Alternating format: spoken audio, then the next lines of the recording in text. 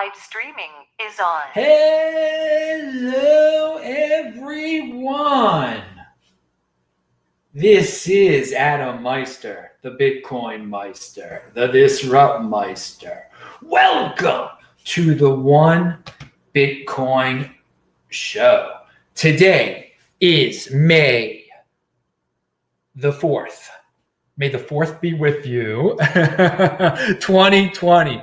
Strong hand, long-term thinking. Bitcoin is the next Bitcoin. Unconfiscatable.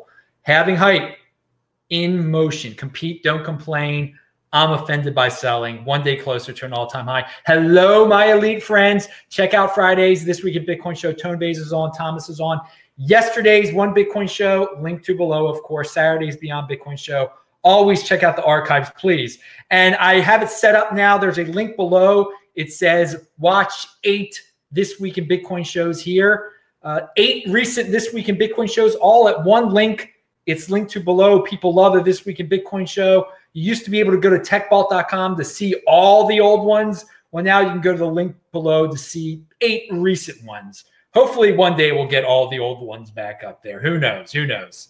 I've got conviction. I'm going to keep on doing this show every single day, no matter what YouTube or anyone throws in my direction. And hey, we only have 1,000 blocks. It's a week away. The halving, the countdown clock is at Bitcoin.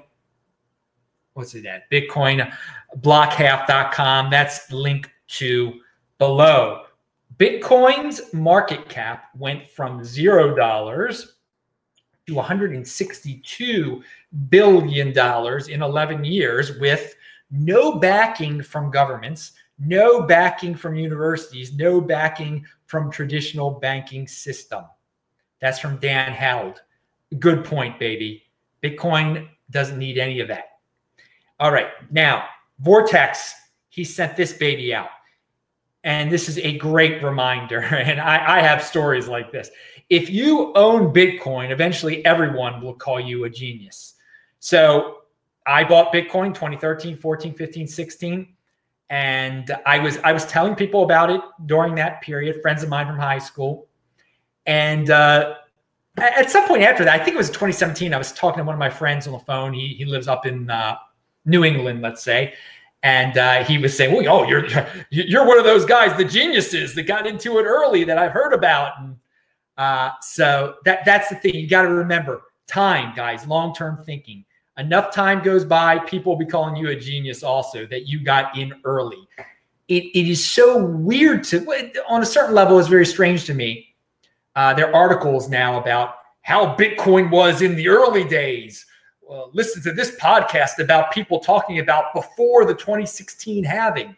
And for me, I was there before the 2016 halving, and I thought I was new. I was like, well, I've been in this since 2013. I'm new. I haven't gone through a halving yet. And now we're considered geniuses, old veterans, wealthy. Perhaps they're all true. Pound that like button. But you too, it just takes time, dudes. It just takes a time and a strong hand. So 2024, maybe you'll be the genius. Maybe you'll be the millionaire also. Who knows? 2028, give it some time, people. Give it some time. So, but also what Vortex retweeted, and we'll notice this, when Bitcoin does well, traditional people like to speak up and say, oh, I have it already. So everyone can say, oh, you're a genius. Oh, but of course, they're not talking about it when it's doing bad. Through all the bumps and bruises and the roller coaster, they're silent. But then when the going gets nice, they're talking about it. Right here, you get it every day of the darn year. If it's bad, it's good. I'm proud and loud saying it. I'm in Bitcoin. But here we go. If you own, after Bitcoin price moves in previous years, some pretty well-known institutional managers went public and said they owned it. Don't be surprised to see this happen again soon. Could be an interesting name or two this time around. Well, I'm not going to put them on a pedestal, especially since they can't speak up that they own it until it's post-halving and things are going to the moon.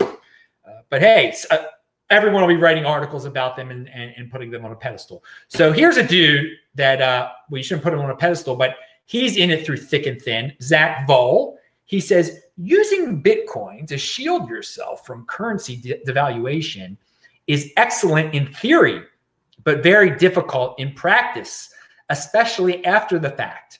You need cash to get Bitcoin. Okay, I agree with part two there. After your currency has a major devaluation and you can't get your cash out of the bank, and if you get your cash out of the bank, it's not worth very much. It's going to be hard to get Bitcoin. But I got to say, you got to be in the mindset of, I've got a lot of fiat. It's already being devalued right now, okay? I need a shield against the current devaluation. That shield is Bitcoin, okay? And there's a lot of people that don't realize it until everyone's running to the banks trying to get their money out, and they can't get their money out, and it's worthless. So you just got to get in the mindset right now. In any fiat, even in the dollar, it's devaluing. So shield yourself from that devaluation. And let's get away from North America here. South Africa, I'm speaking to you dudes, okay? The Rand, you know it's going to go to you know what eventually. And it's already been devalued many times. It was worth a lot more the first time I was there in 2015 than it was not worth as much in 2018, the second time I was there. And was that when I was there? Yeah, 2018. And then now 2020, see, it's worth even less. So protect yourselves. Use the shield. You don't want to be the guy that's unable to get it out of the bank and when it's totally worthless, no matter what country you're in. So I agree with Zach Bull on one point, but not the entire thing. Okay, and let me check over at we've got some other cryptocurrencies to bring up today. UK Bitcoin Master says, on total conviction with you. Pound. All right, dude. Good to see you guys in the chat. Yes, it is very late at night here, very late night. So I appreciate it that you Europeans are it's in the morning are with me here, keeping me company on the show. But hey, you can always watch it taped, of course, which most of you are doing right now. Back to the value your wealth in Bitcoin, says Don Quixote da Flamingo. Is that Do Flamingo? All right. I couldn't see the whole name there. I had a glare. Moving on in the rest of the tale of the day. Okay, Zach, we talked about. Okay, and related to what Zach said, refinancing risk over $20 trillion in global bonds and loans come due through the end of 2020. $4.3 trillion of that in emerging markets. Emerging markets will need to refinance $730 billion in financial exchange debt through the end of 2020. How are they going to, and that's from Tor Meester. How are they going to do it? They're going to print money, obviously. So yeah, shield yourself now. Shield yourself now, right? The writing's on the wall. It's already being devalued. You should know that if you're watching this show. Ethereum 2.0 is exceptionally complicated. That's the conclusion from the BitMEX report on Ethereum 2.0. And I must agree with them, okay? They say it seems reasonably likely that something will go wrong and that there will be significant further delays. It's really complex. There's a lot of buzzwords. I will say this: if catastrophe is avoided, and there's a big chance that there'll be some sort, because it is complicated, it will go up in value because people love those buzzwords. They love the complexity. So there might be more delays, but if they can avoid total meltdown and just everything stopping and horrible chain splits, who knows, some sort of catastrophe, they're in for a good payoff. But there is a lot of risk here, and it could take years if they totally pull it off. If they totally pull it off after years, I mean, it's going to go up in value. It definitely is, because they are attempting the most complicated undertaking on a major cryptocurrency ever. I mean, it is, read it, 64 shards. I mean, all this nonsense. It doesn't even seem like it needs to be this complex. But so there's going to be, right now, there's Ethereum 1.0. They're going to create another chain called Ethereum 2.0. They're going to exist at the same time. You could be able to move your Ethereum off of the 1.0 chain onto the 2.0 chain, which will be a proof of stake chain. But you won't be able to move your Ethereum from the Ethereum 2.0 chain to the Ethereum 1.0 chain. Eventually, they're going to be able to combine the two, and there'll only be one chain. But this is the thing. Ethereum 1.0 will exist the same time Ethereum 2.0 exists. Thus, they will both be producing Ethereum. Thus, that's some unexpected inflation there, okay? They will eventually, they'll be combined, so there'll only be one chain producing one Ethereum. But now there's two chains, or very soon, they're going to be two chains producing one Ethereum, but obviously at double the rate that previously was being produced. So still, people don't seem to care much about inflation in the altcoin space, just the buzzwords and marketing. And if there's no major catastrophe, it'll probably start pumping right away. If it and people are like, oh, there are two different Ethereums. Well, there's one different Ethereum on two different chains. Oh, how quaint, how great, how awesome, how novel. I guess it wouldn't be quaint then, but all right. So we shall see how that goes. Definitely centralized. You have to be somewhat centralized to be able to pull off the most complicated maneuver in the history of cryptocurrency. So good luck to them. Over in Ripple land, more people are suing Ripple. I don't give a darn, okay? I just have this to say about the lawsuits, all right?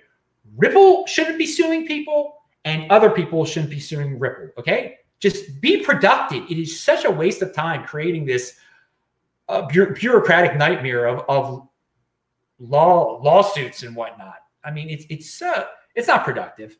I mean, I don't care if Ripple is a security. You don't have to sue them, to like shame them into giving you money because they sold it. Everyone knows what you're getting into with the thing, okay? It's centralized. There's hundreds of billions of them or something. I don't know how many there are. There's an incredible amount of them. At the same time, Ripple, yeah, people are going to say bad things about you on YouTube. You don't have to sue YouTube. I don't like YouTube that much, but it's a waste of your time. You're just doing it for marketing purposes.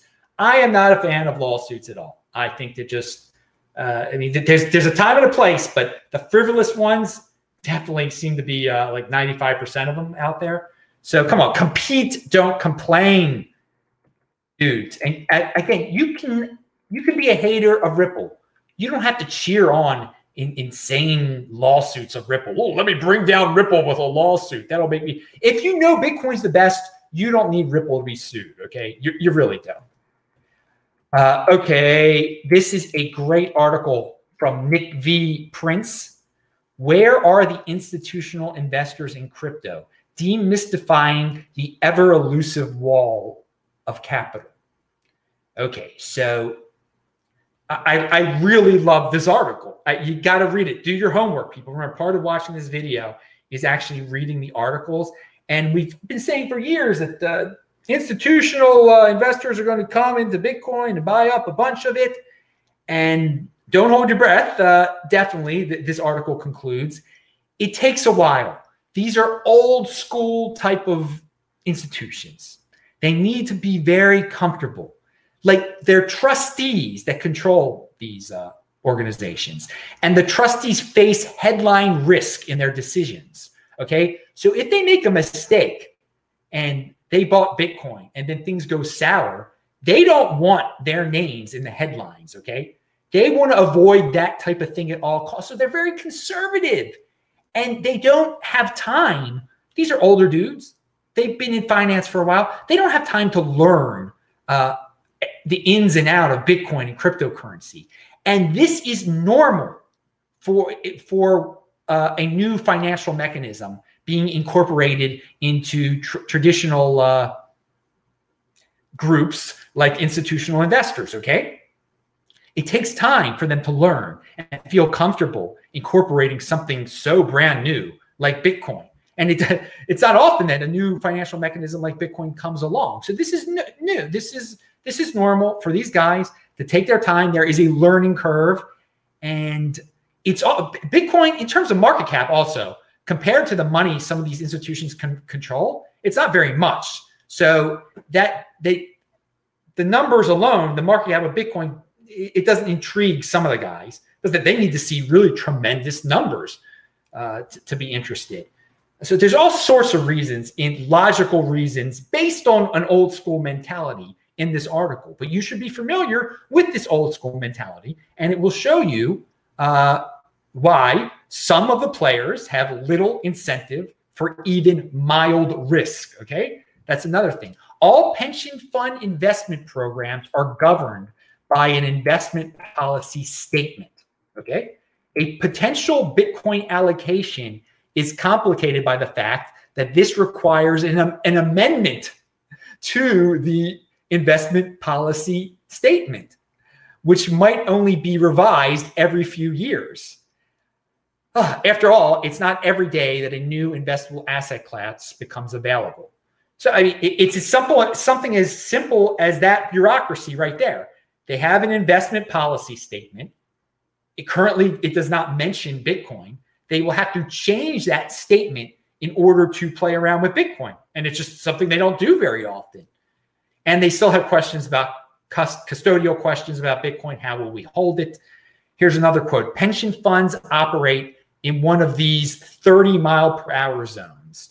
So what feels like slow motion to the fast-paced crypto traveler is actually just speed. There is actually just the speed they're used to. It's all relative. Appreciate this reality and continue to build, disrupt, and educate. So we see what they're doing as very, very slow. They see what they're doing as the normal speed. That's normal to them. So it was a great article, if you're wondering. And it just gives me that confidence that, yeah, they're coming. They're coming. It just takes them a long time to adapt and feel comfortable about the situation. And maybe at one point we thought it would be in 2021 or something. Maybe it's not going to be until 2023 or 2024. Who knows? It'll happen eventually. That's why you have to be a long-term thinker. Okay, there is a Twitter feed out there.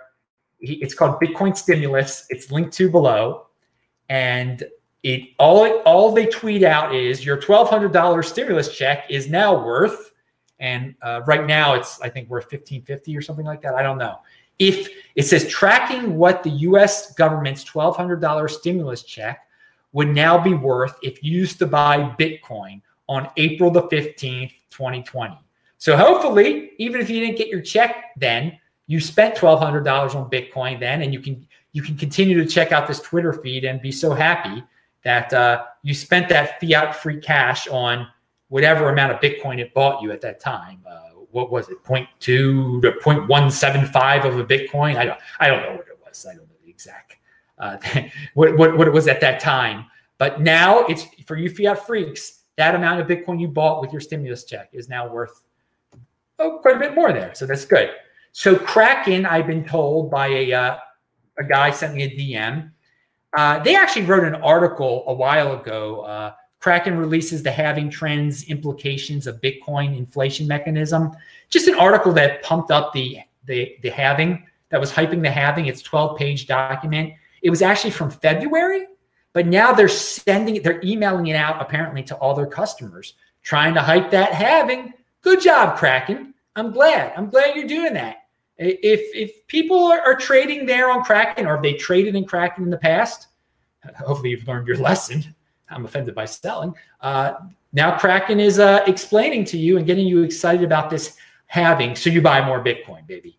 All right, so Kraken, thank you for adding to the halving hype. Yesterday, in the original title of this video, I mentioned the Litecoin Foundation and Cred, and I forgot to talk about it. So now I'm going to talk about this. I got an email from the Litecoin Foundation, and they send you to a site, a Cred site it's a Litecoin branded Cred site. And I link to it below. It says, earn monthly interest in crypto asset or stable coins of your choice. Pledge Bitcoin or Ethereum. Earn interest in XRP or US dollar coin or Litecoin or whatever, or more. All right. So the people at, and I've mentioned Litecoin has some partnership, or the Litecoin Foundation has some partnership with Cred. And Cred is a place that you give your cryptocurrencies to, and they apparently give you interest. You know, I don't like that. You know, I like controlling your own private key and valuing your wealth in Bitcoin and not getting bored and doing something for the sake of doing something. But I think Litecoin Foundation knows that some people, when they're holding Litecoin, they're not valuing their wealth in Litecoin.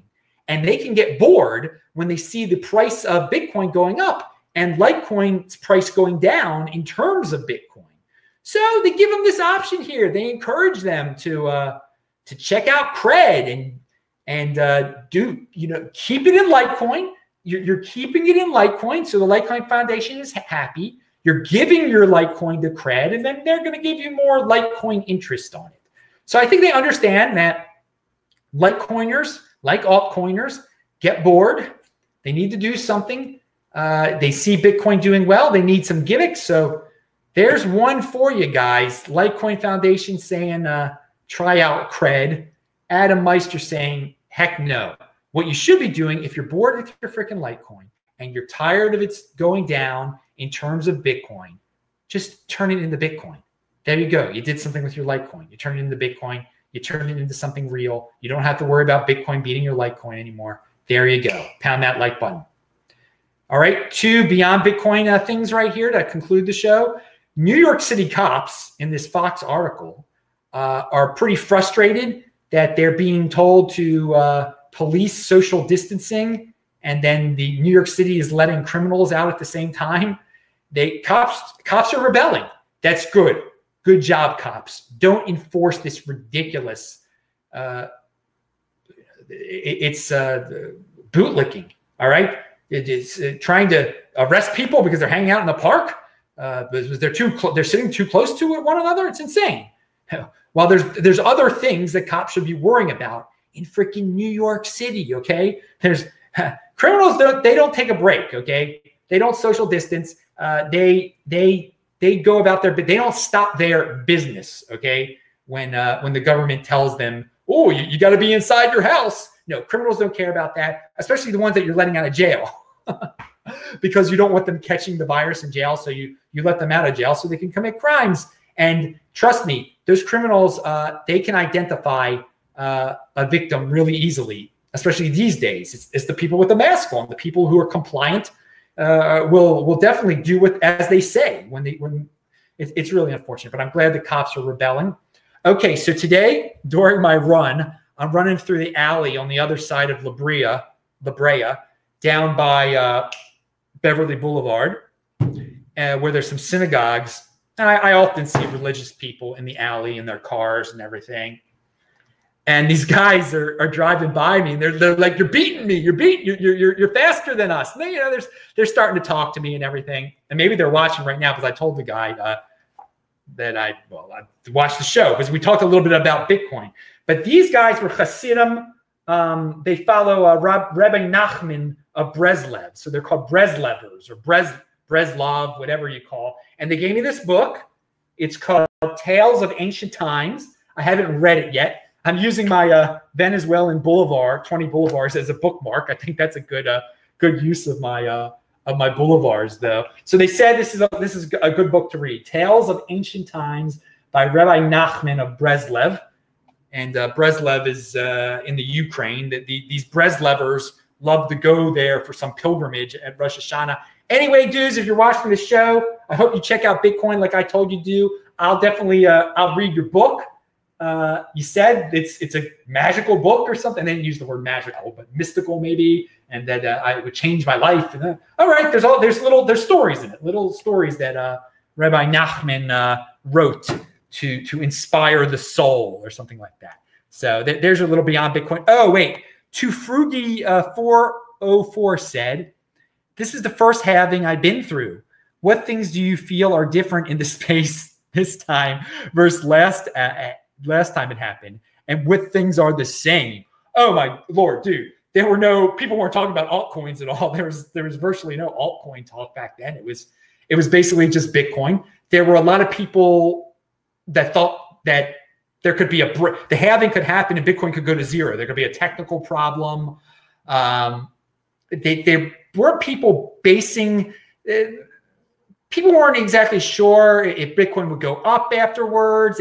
They didn't really use the 2012 as a basis. Like now, more so people are using 2016 to kind of predict what's going to happen in 2020. That really wasn't happening in 2016. They weren't using 2012 to predict what was going to happen in 2016. Obviously, we didn't have the virus thing happen last time. So there's been this huge distraction in the world, huge distraction that didn't happen last time. Before the halving last time, there was a hack. I think it was the Bitfinex hack. And that played a really big role in people's mentality. That's a big difference. So there was a big Bitcoin event before the big Bitcoin event. This time around, before the big Bitcoin event, we're having a big worldwide event. And I would say now the overall aura of the hardcore Bitcoin people is much more confident. And had there not been this ridiculous virus, there'd be a lot more celebrations. There'd be a lot more parties than last time. I mean, there was so much more planned this time, but we had this panic happen. So there's some big differences. And this 2020 halving, thanks to a lot of the guys, I mean, I've been talking about it since 2016. There was a lot more talk of it through the years beforehand. Not many people were talking about the Bitcoin halving in 2014, okay? But in 2018, people were talking about the Bitcoin halving. People were talking about the Bitcoin halving in 2019 in the space. So I think those are some major differences that come off. Back then, there were really people that thought it could still go to zero. We don't have serious people that say things like that now. There's not like, there was having FUD last time. There really isn't having FUD. There's a little bit here and there, so a little bit of death spiral stuff. There was much more death spiral FUD, mining death spiral stuff. So there you go. That's my difference to Froggy 404. I hope you liked it. I hope everybody liked the show. Pound that like button. I'm Adam Meister, the Bitcoin Meister, the Disrupt Meister. Remember to subscribe to the channel, like this video, share this video. Check out the links below. I guess to check out Breslev. And yeah, I like Breslev Hasidim and the Chabad Hasidim.